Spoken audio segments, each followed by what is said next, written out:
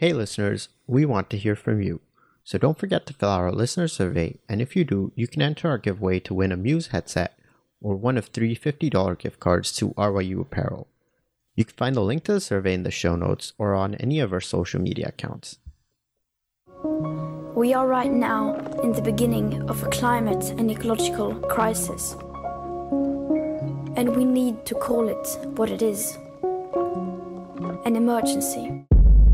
The Amazon rainforest is burning at record rates. New Delhi, air pollution is putting the health of millions of people at risk there. Cyclone that has swept across southern Africa. Kerala, for a second consecutive year, is battling floods in some districts. Hurricane Dorian devastated the Bahamas. What we are witnessing right now in the form of these unprecedented bushfires in Australia is the impact of human-caused climate change. I am extremely optimistic. As I said before, we are going to win this. When any great moral challenge is ultimately resolved into a binary choice between what is right and what is wrong, the outcome is foreordained because of who we are as human beings, 99% of us. That is where we are now, and it is why we are going to win this. We have everything we need. Some still doubt that we have the will to act. But I say the will to act is itself a renewable resource. Climate change. Perhaps the greatest challenge humanity has ever faced, and an enormously complex issue.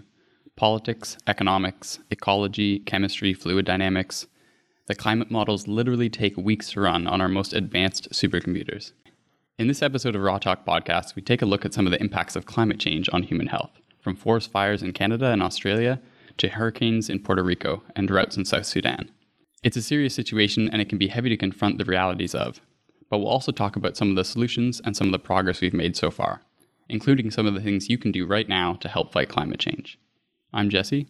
And I'm Yagnesh. And welcome to episode 72 of Raw Talk.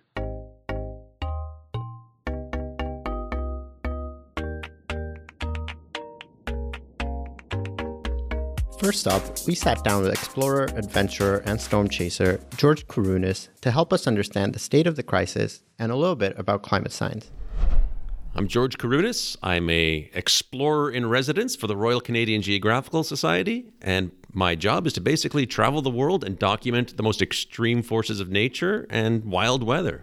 Anytime like Mother Nature is angry and wants to harm you, I'm usually there with a camera rolling in some capacity, documenting it so that we can see how bad really is. So it's January in Toronto, -5, snow on the ground. A lot of people might be thinking, well, it's not that bad. But what's really happening is people are confusing climate and weather. We'll let George explain. Here's the thing. People confuse weather and climate all the time. They'll say, oh, it's cold today. All you climate change people don't know what you're talking about. No, it's you that don't know what you're talking about, because sort of the way I like to describe it is weather is what you get, whereas climate is what you expect. And think of each day or each storm or each weather event as a single pixel, right? That pixel doesn't show you the whole picture. You have to step back, and all these individual pixels together start to tell you the big picture of what's really going on. What we're able to do now is, because we have all this data over a long period of time, we can now say, okay, this cyclone, whatever, this hurricane was likely 20 or maybe 30% worse than it would have been due to climate change. So you can never pinpoint one particular event and say that was caused by climate change, right? But you can look, like you said, look at that bigger picture and see, okay, we're seeing more of these forest fires. We're seeing more of these droughts in these places. We're seeing more floods in these places that are uncharacteristic. Venice, just the other day, or just whatever, a week or so ago, had some of the worst flooding in 40 or 50 years, right? That was an event. That was one pixel, right? But these 1 in 50-year events are now becoming 1 in 5-year events. So it's the ends of the bell curve. The extreme events at the very, very end, they're becoming normalized. So the normal is changing. We also heard from Gideon Foreman, policy analyst at the David Suzuki Foundation and former executive director of Canadian Association of Physicians for the Environment. Gideon recently gave a talk to a group of medical students at U of T discussing the magnitude of climate change in the context of health. The climate modeling suggests very significant rise in ocean levels as the glaciers melt. Now, in the Antarctic, as you know, there are massive, massive glaciers, and if they crumble, the scientists are predicting a very significant increase in ocean levels. This is from a few months back in Scientific American, where the prediction is over 3 meters. Now, that is at the extreme end, and it could be less than that. It depends on the massive glaciers crumbling, but this gives you some sense of the order of magnitude that the scientists are thinking in terms of if those glaciers go. And you can imagine the impacts on our coastal cities with flooding at that range, whether it's a Halifax, a Vancouver, bigger cities like New York or London or Cape Town or Miami. And of course, with the flooding comes typically things like sewer backups and with the obvious health effects connected to that. So a very clear nexus between flooding and health impacts. Rising ocean levels are a key part of climate change, and we often hear about or think of the impacts on major cities. But what are some less discussed impacts? We asked George. Yeah, here's a great example. I can talk about examples of this all day long, but I was in the island nation of Tuvalu. It's one of the least visited countries on planet Earth. They have one runway. There's 2 flights that arrive every week, one on a Tuesday and another one on Thursday. That's it, from Fiji. And it's a very low-lying island nation. And when I was there, I talked to some of the government officials, and they were literally genuinely concerned about the need to have to relocate their entire population, move the country because of sea level rise. And you don't have to have the sea level rise so much that it covers the entire island. It only has to get high enough so that it pollutes the drinking water supply. And basically, they're worried about their water supply and food security, because the salt water inundates their crops, and they already depend on too much imported food as it is. So they're living on this precarious balance right now. And they're not the only ones. There's Tuvalu, there's Kiribati, there's parts of Fiji, like these very low-lying islands, Maldives. And these islanders don't contribute to greenhouse gas emissions very much. But these people are the ones who are on the front lines. So thousands of miles away from all of these coal-burning plants and the crowded streets of Beijing or Los Angeles, where all these cars are burning up their fuel, there's these islanders who are genuinely concerned that they're going to have to leave their country and never, ever go back. And the same thing is happening in places like Bangladesh. In southern Bangladesh, we met with people that are leaving because they would point out to the ocean and say, that's where my farm used to be. Right. It's just eroding into the sea. And every year, 500,000 people are relocating to the capital of Dhaka. We have climate change refugees right now, and thousands and thousands and thousands of them. They're just happening in places you don't hear about. In addition to climate change impacting humans, there's also tremendous impact on ocean wildlife. So I've been diving in lots of places all over the world, including the Great Barrier Reef, and it is appalling to see what has happened there. And it comes down to quite a few different factors. Mismanagement of tourism, there's been pollutants, runoff, agricultural runoff has been poisoning the corals. The sea temperatures going up is one thing. They have a very narrow range of temperatures where they're able to survive, the coral and the associated life forms that live amongst the coral. But also, with all this carbon dioxide going into the atmosphere, a lot of it is being absorbed by the ocean. And when you add carbon dioxide to water, you create carbonic acid. And what's happening is the pH level of the ocean is dropping. So it's getting more acidic. And that is a big contributor to coral bleaching. And it's hard to find a pristine coral reef anywhere on planet Earth. Like the Great Barrier Reef has lost somewhere in the order of half of its coral, if not more. Like it is appalling what has been going on. Now, I don't want to scare people and say that we're doomed, but the point I do want to get across is that this requires urgent attention. Another highly visible aspect of climate change is the increasing number and intensity of forest fires across the world, as we've seen with Australia and California. Occasionally, fires are a natural occurrence and an important part of forests' health. They redistribute nutrients and clear clutter to improve fertility of the soil. However, they can also be extremely damaging to ecosystems, as George tells us. Could you talk about forest fires and how they're impacted by climate change? Right now, we have tremendous forest fires in Australia. This past fire season in California was absolutely devastating, as was the year before, as was the year before that. So California burns every year, it seems, and the fire seasons are getting longer. One big problem that we're seeing and we're predicting is going to get worse is the movement of the jet stream in North America. So the jet stream is a high-altitude river of air, and that's why it takes you less time to fly from California to New York than it does to fly from New York to California, because that high-altitude river of air is flowing from west to east. But it's not a straight line. It undulates and dips up and down. When we have the polar vortex, that dreaded polar vortex, that's a dip in that jet stream that pulls all this cold air down from the Arctic. Well, as it raises and dips, it also can cause these droughts in places, these really intense heat waves as well. So it's pulling this air up from the equator. And in California, when you get hot, dry air, what does it do to all the foliage? Dries it out, turns it into a tinderbox, right?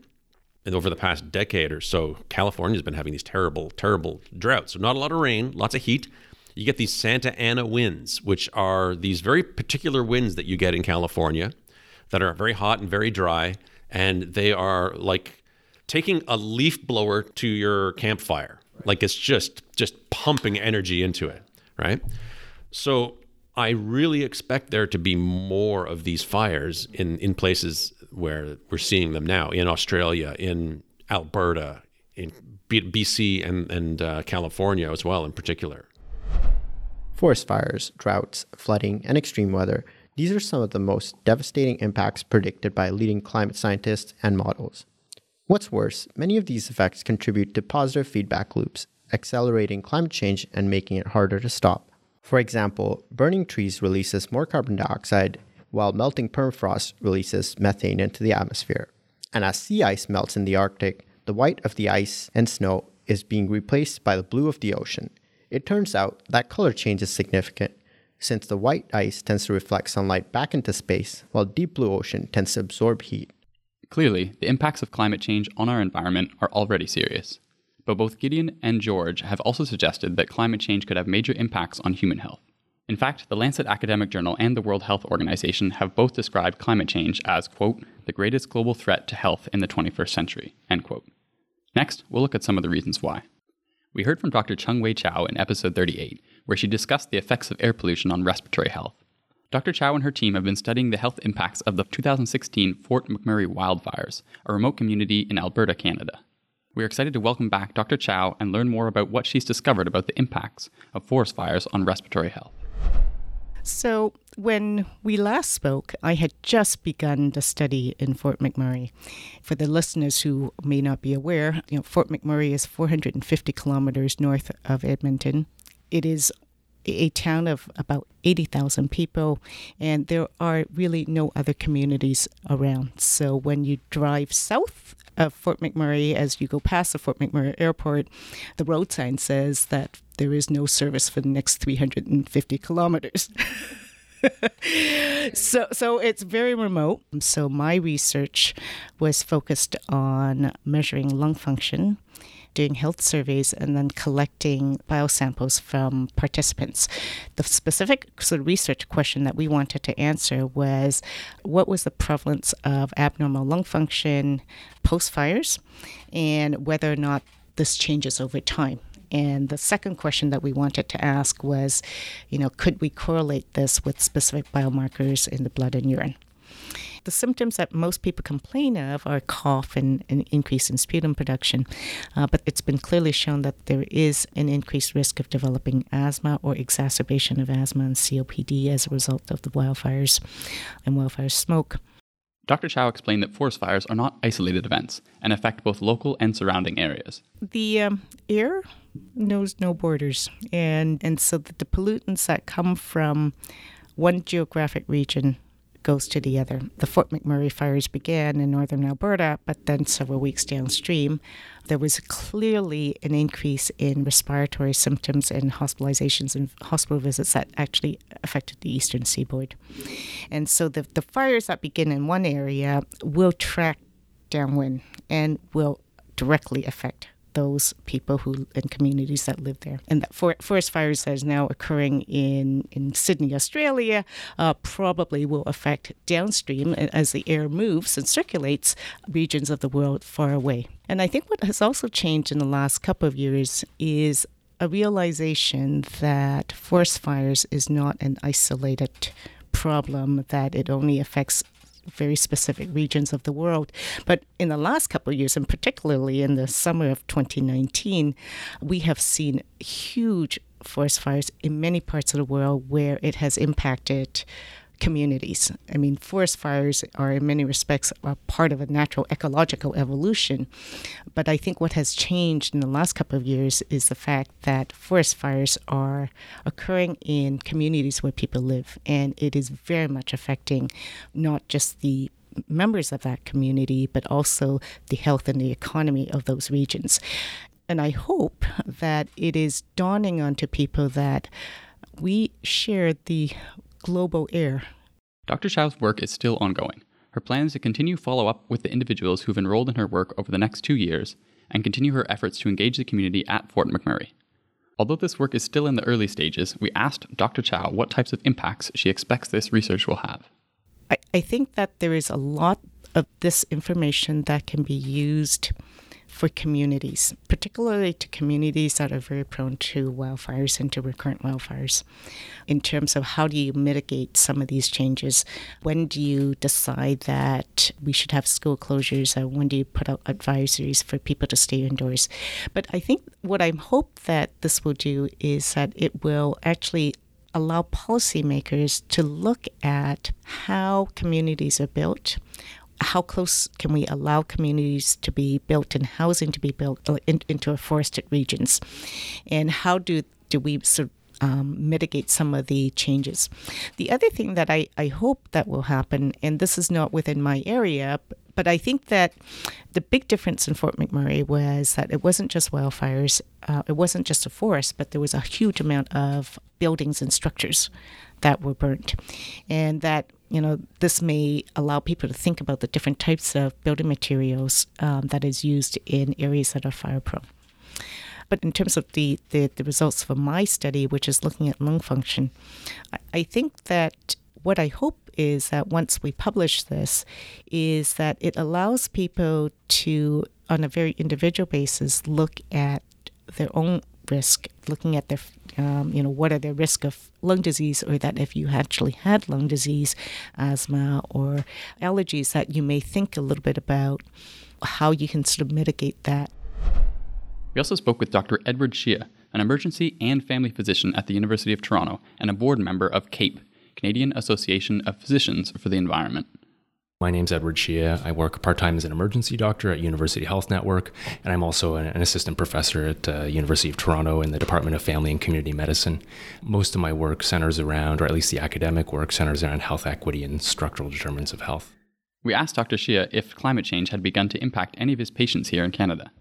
Yeah, so this is one of the questions I get asked most often, which is my own personal opinion as a healthcare provider.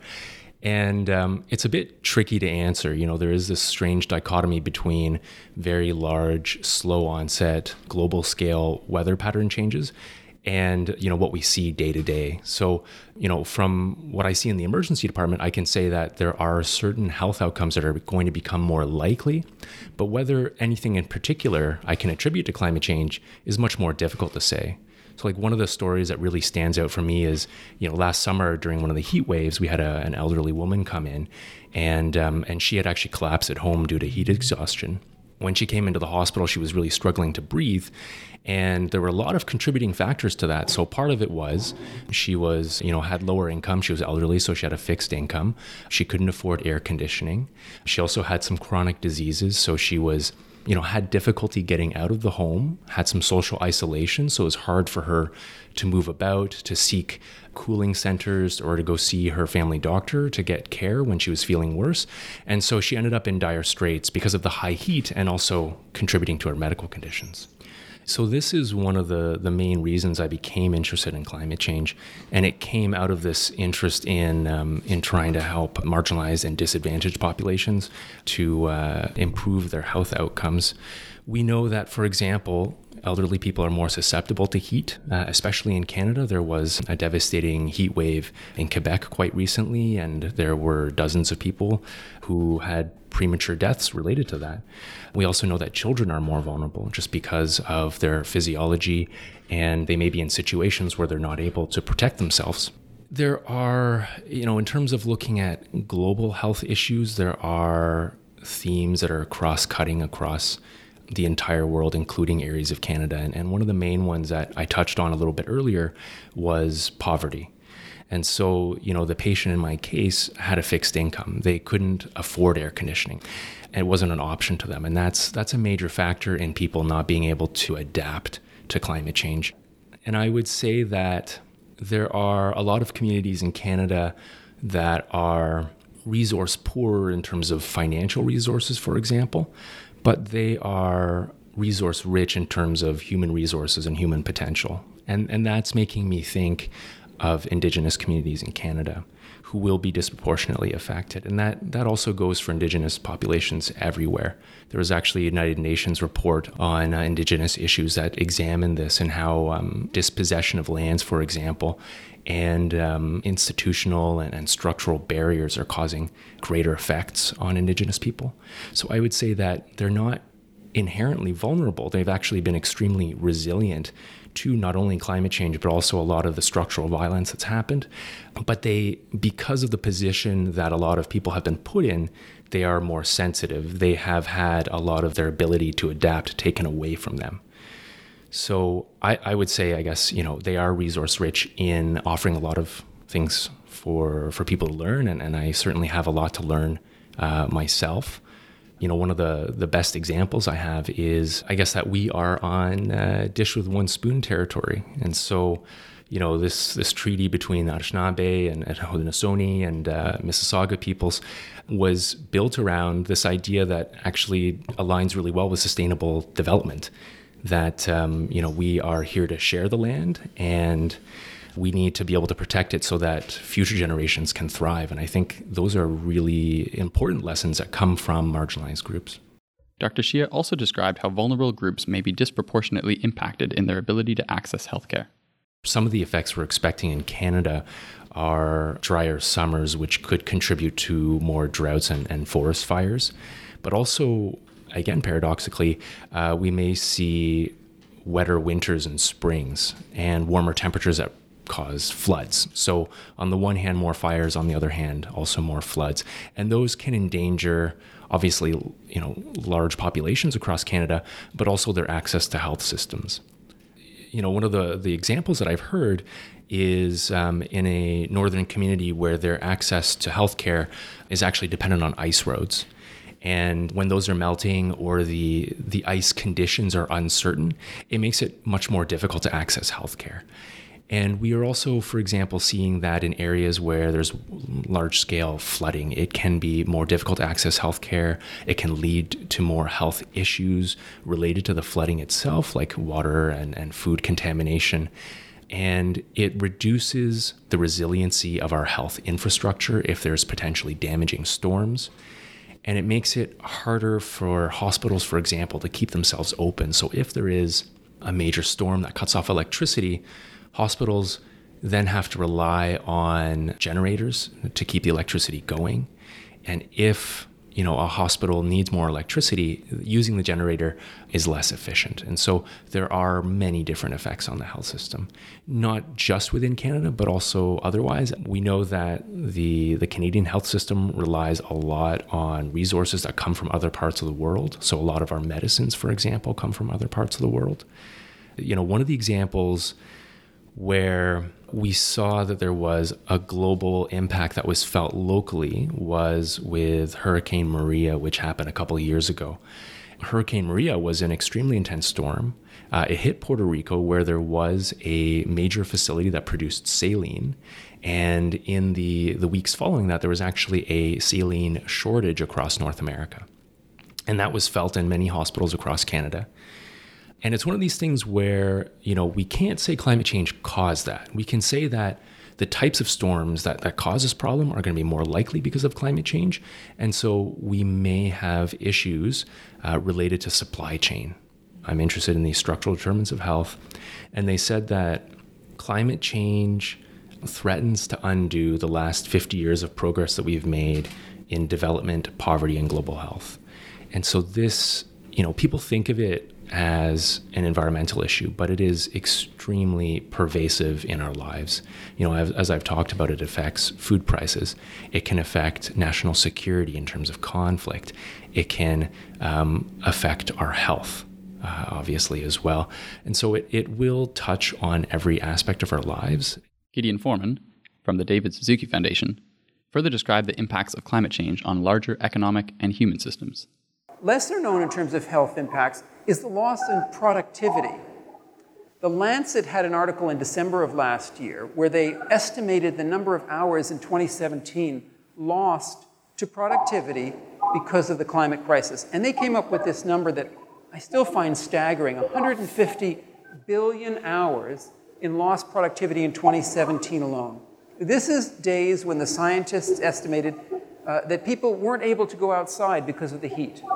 Most of those hours lost were in the South, the global South, and many of them in agriculture. You can imagine the impact on our ability to feed ourselves if the heat is so severe that people are not able to go outside to plant crops or to harvest them.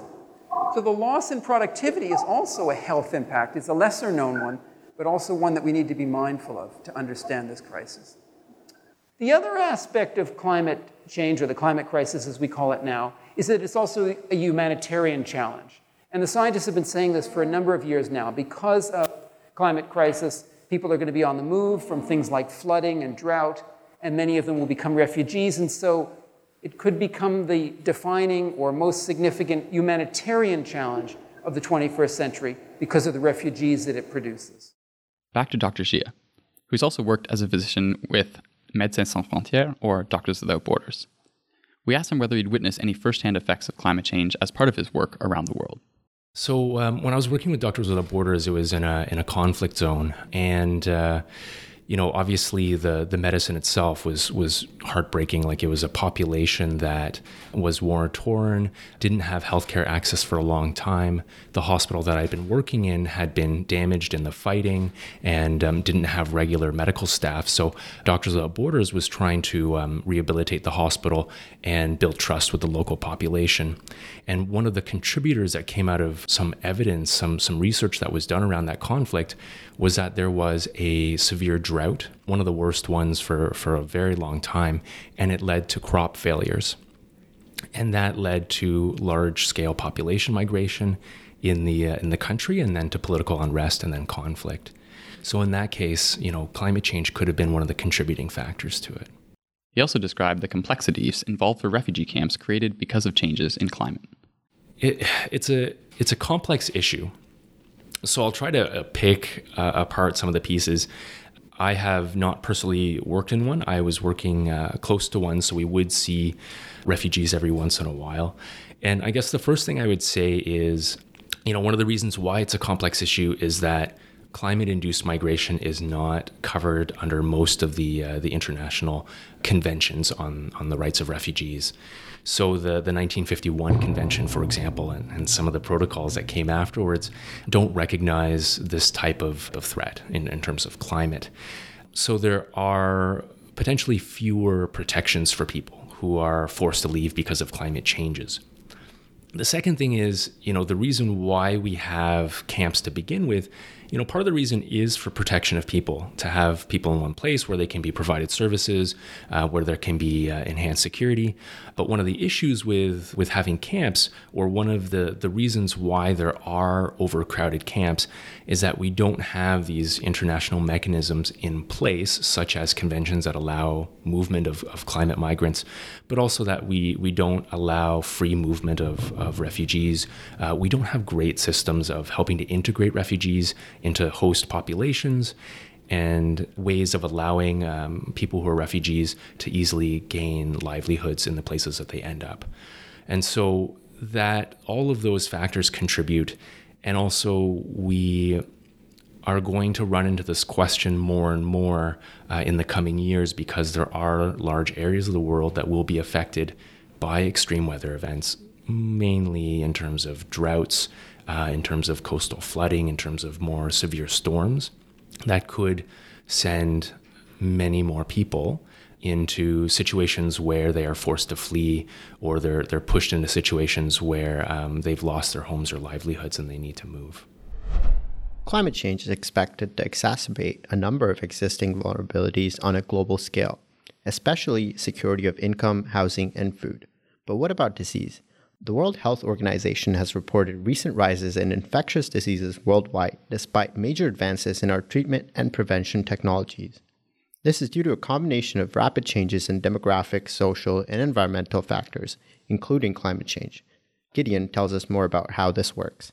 The chance of those microbes, those dangerous microbes, surviving is greater because of the temperature being hotter. Health impacts from mosquitoes and ticks. The mosquitoes and ticks are becoming something of a poster child for the health impacts of climate change. You've probably seen these before, but the models do suggest with more grassland in Canada and greater heat, we're more likely to see mosquito populations increasing, and with that, increases in West Nile. And of course, with the black-legged tick now better able to survive our winters, we're more likely to see increased Lyme disease. I gave a talk just last week, actually, at the University of Ottawa Medical School, chatting with some doctors there, and they were saying until recently they hadn't seen Lyme disease at all in Canada. So it's really quite a new phenomenon. The trajectory, the vector, of course, is the black-legged tick, and our winters used to be more punishing. They're now warmer, more moderate, and so the tick is more able to survive our winters. Dr. Xie spoke more about how Canada is being impacted.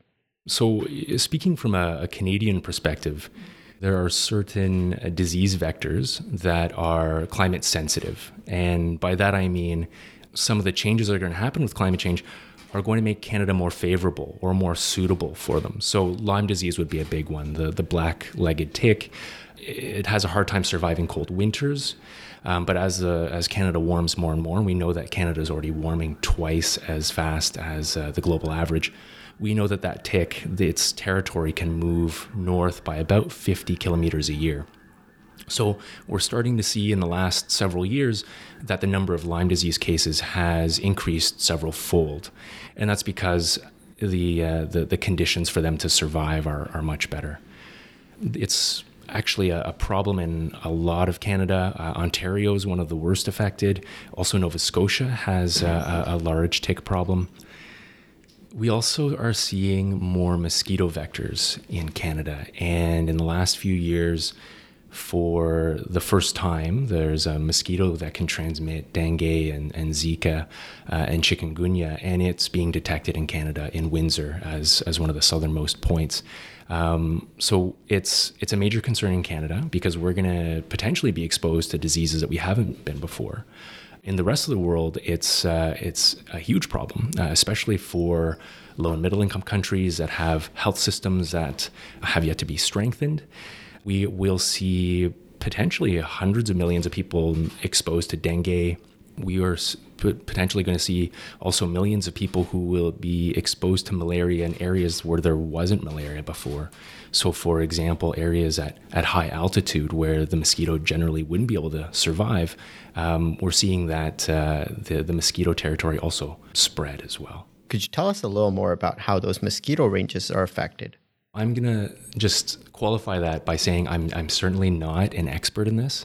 So the reason why they might be able to spread more is that the mosquito territory expands. So some of the conditions that make it easier for the mosquito to grow and breed are warmer temperatures, higher humidity. And so we're seeing in certain parts of the world that the weather conditions are becoming more suitable for them. So we know that below certain temperatures, the mosquitoes really are not very active, or it's harder for the virus to replicate. So that's one of the reasons. The other reason is an interaction with human behavior and the way human systems works.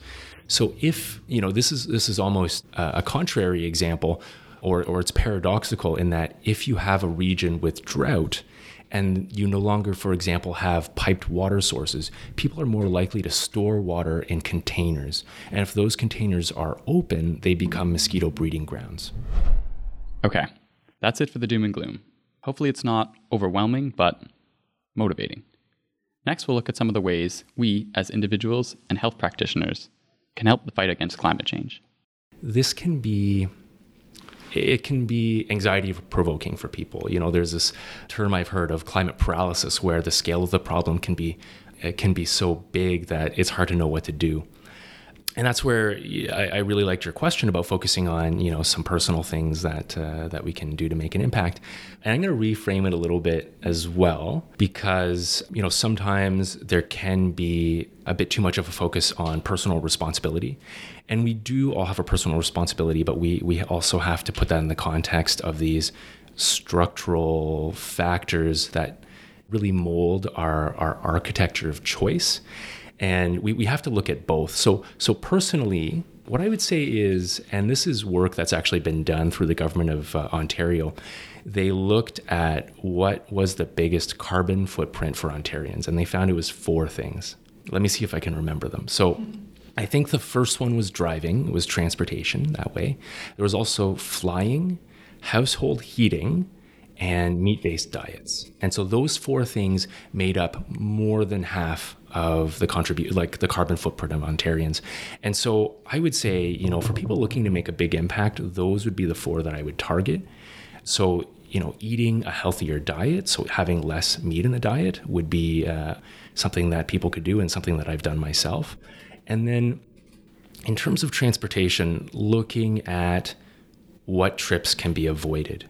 And so I found that there was a lot of travel that was something that I didn't need to do. So for example, I personally found that it was much easier to rent a car when I needed a car rather than owning one. So I don't own a car.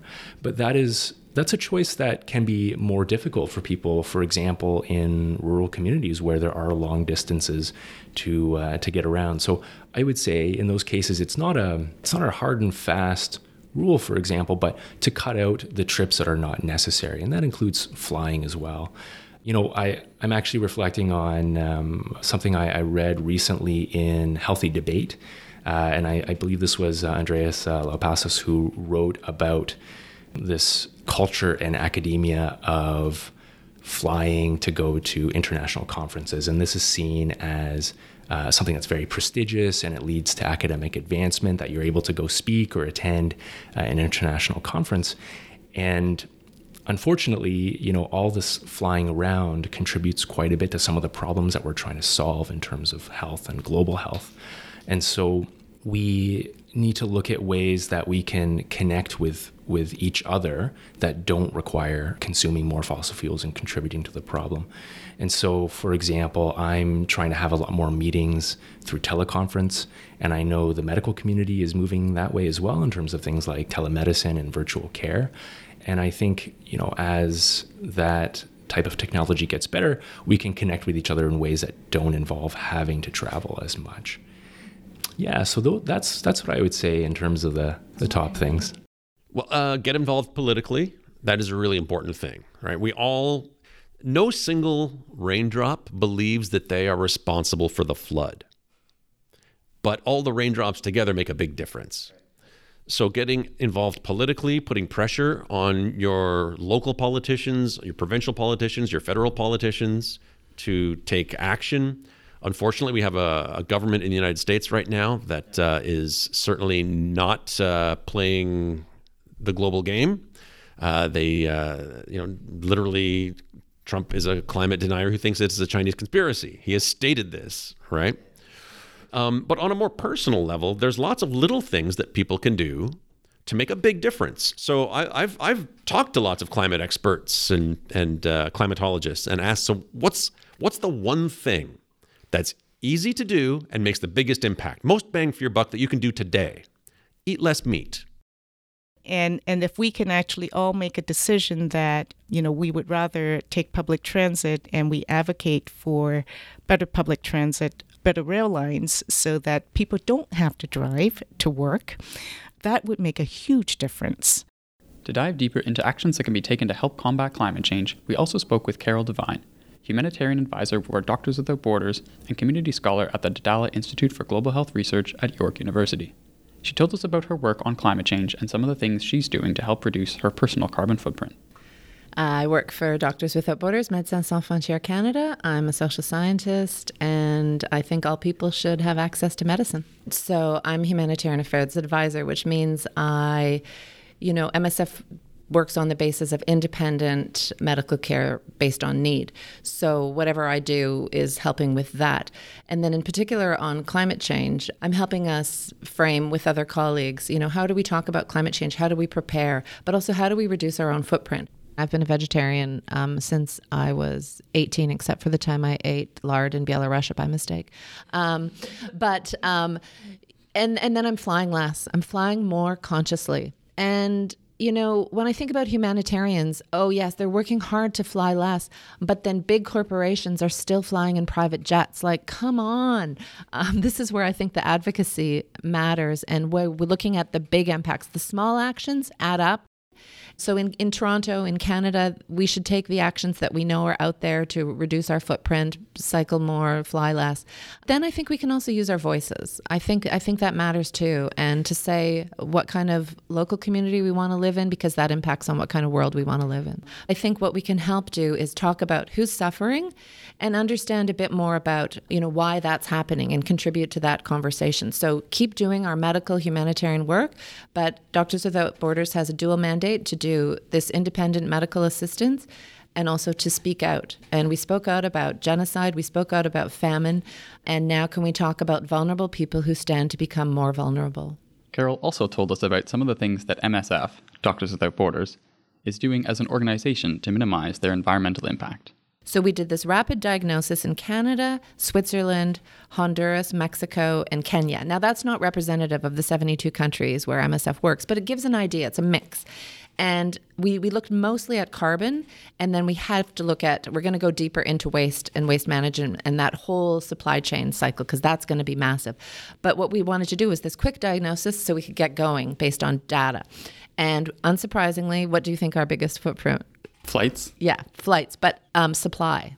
So cargo, air cargo, and personnel. So it doesn't mean we're going to immediately stop flying. No, we're going to really, I like the analogy a colleague said was, let's walk when we can walk and we'll run when we have to run. So where can we cut back? Where can we have guidance to say, do I really need to go? Do we all of us need to go? Where is it urgent and where isn't it? So we have this incubator where we're working on this called Climate Smart MSF, and it's just beginning, and I'm going to be super humble about it. We have a long way to go, but ICRC and International Committee of the Red Cross and others working on this have been extremely generous sharing how they do it. And likewise, when people ask, I say, okay, we're at the beginning, but here's how we do it. We need to share best practices.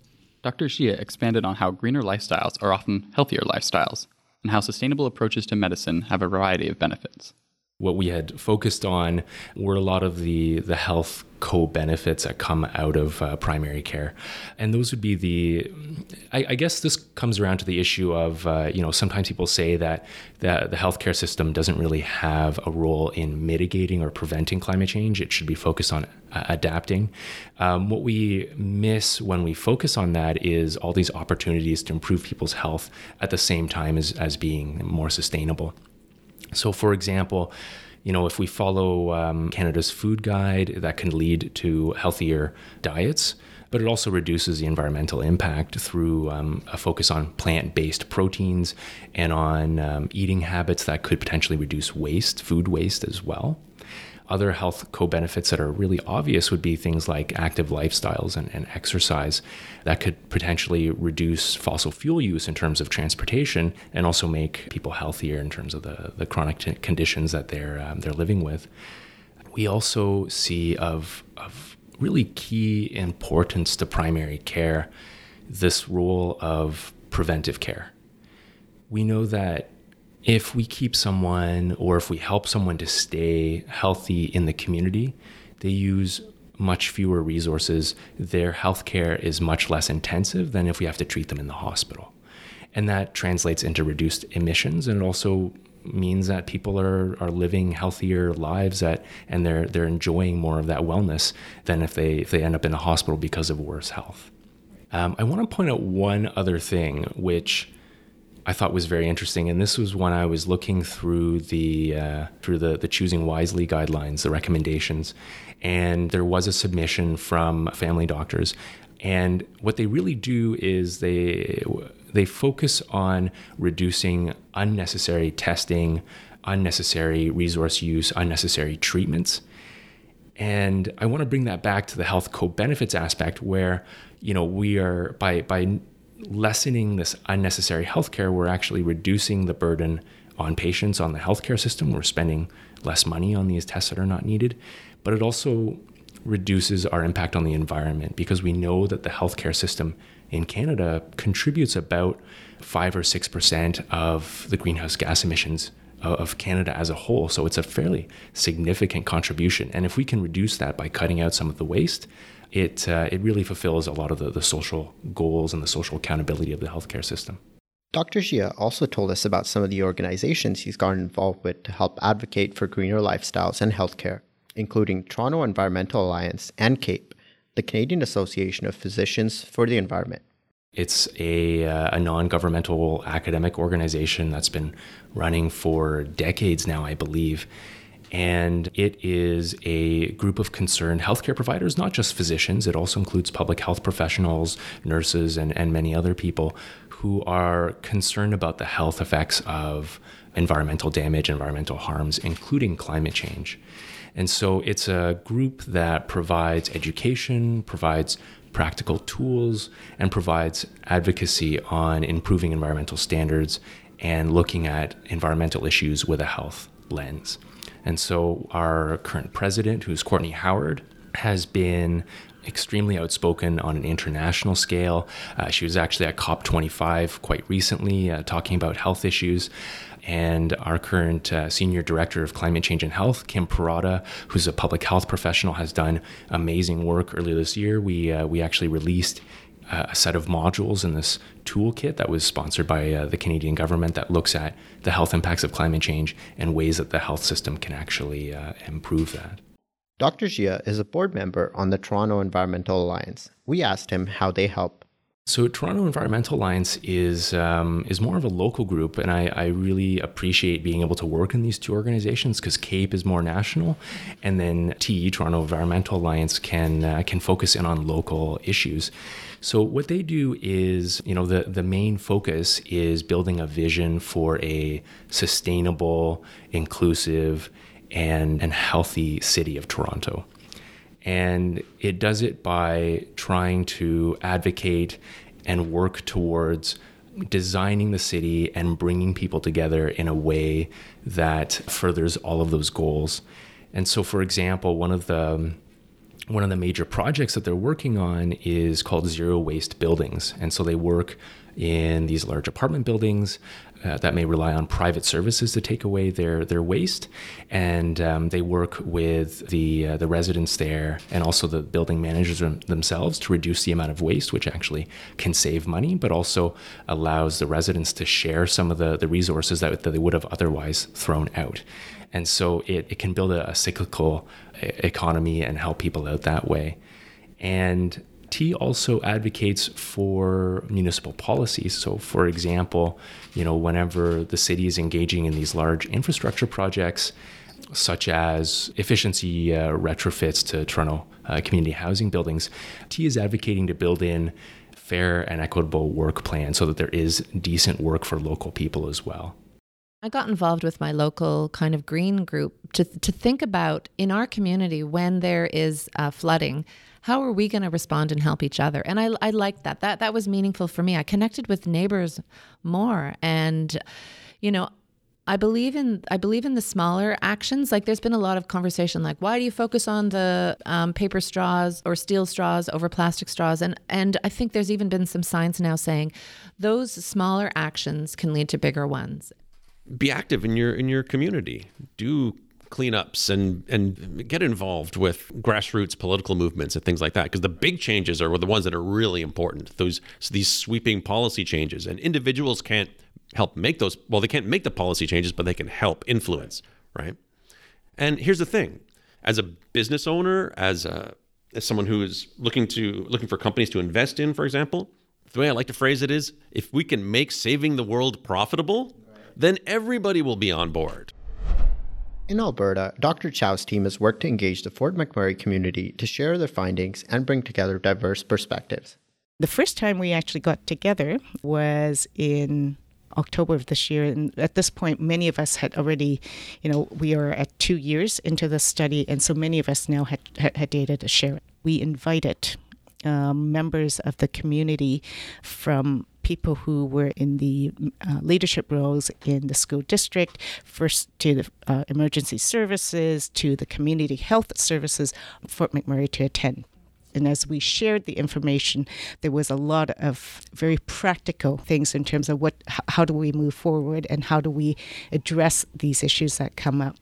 One of the advantages of working in a remote community, in an isolated community, is that you have the ability to actually bring the group together and to share that information and then to actually think about developing solutions.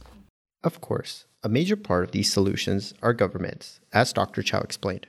I think, first of all, the governments need to acknowledge that climate change is a problem and to really collectively do something about it. I think, I appreciate that governments oftentimes, like all of us, look at things that is beneficial to their catchment population. Sometimes a lot of it is very much driven by economics.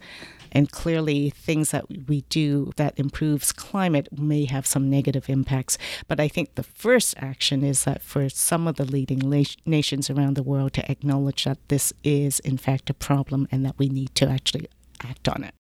I think policymakers do understand at some level that climate change is a major issue. You can tell I'm choosing my words a little bit carefully here, but I do get the sense that a lot of policymakers are choosing to ignore certain aspects of it or are taking a more short-term focus. So I think there's a lot of focus on, for example, what's happening with the economy right now, but we know with a lot of the science that's come out that once you factor in the social costs, the health costs, and the economic costs of climate change, those will far outweigh any short-term costs that we're experiencing now.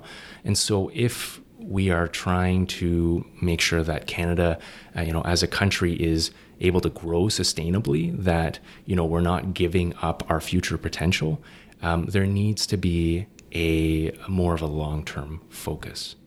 But that's also where it's important to have these decision architecture, structural choices that we need so that we don't have to bear this cognitive burden of having to continuously make choices. So carbon pricing, for example, is something that I think is extremely important.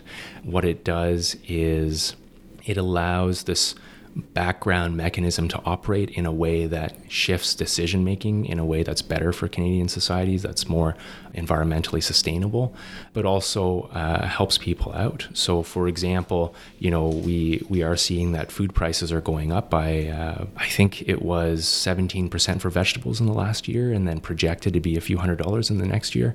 The rebates and the incentives from carbon pricing will help people in lower incomes be able to manage that. Some of the other things that need to be built into these larger structural programs is helping people who, the way our economy is structured now, may end up being losers. So for example, smallholder farmers, people who are involved in extractive industries, we need to have some form of a just transition that helps people out in those fields. And what I would say for people personally to take away from this is, there are these large-scale issues to think about. Going from day to day, I think it's important to remember and keep in mind the reasons why we're doing this. That the children born today are going to be the people who will be disproportionately affected, who may not be able to live the same lives that we're able to live because of the climate change that we're continuing to perpetuate. And that, health is the most important thing to ourselves and our families. And because of the risks to health from climate change, it's it's one of the most important things that we need to be working on right now. I think what we've seen in the last few months, last year, with Greta Thunberg and the Fridays for Future movement is, at least for me, extremely heartening. If you come away with only one thing today, it's that you should never underestimate the power that you have. As predicted by the climate models, human-induced climate change has already contributed to changing patterns of extreme weather across the globe.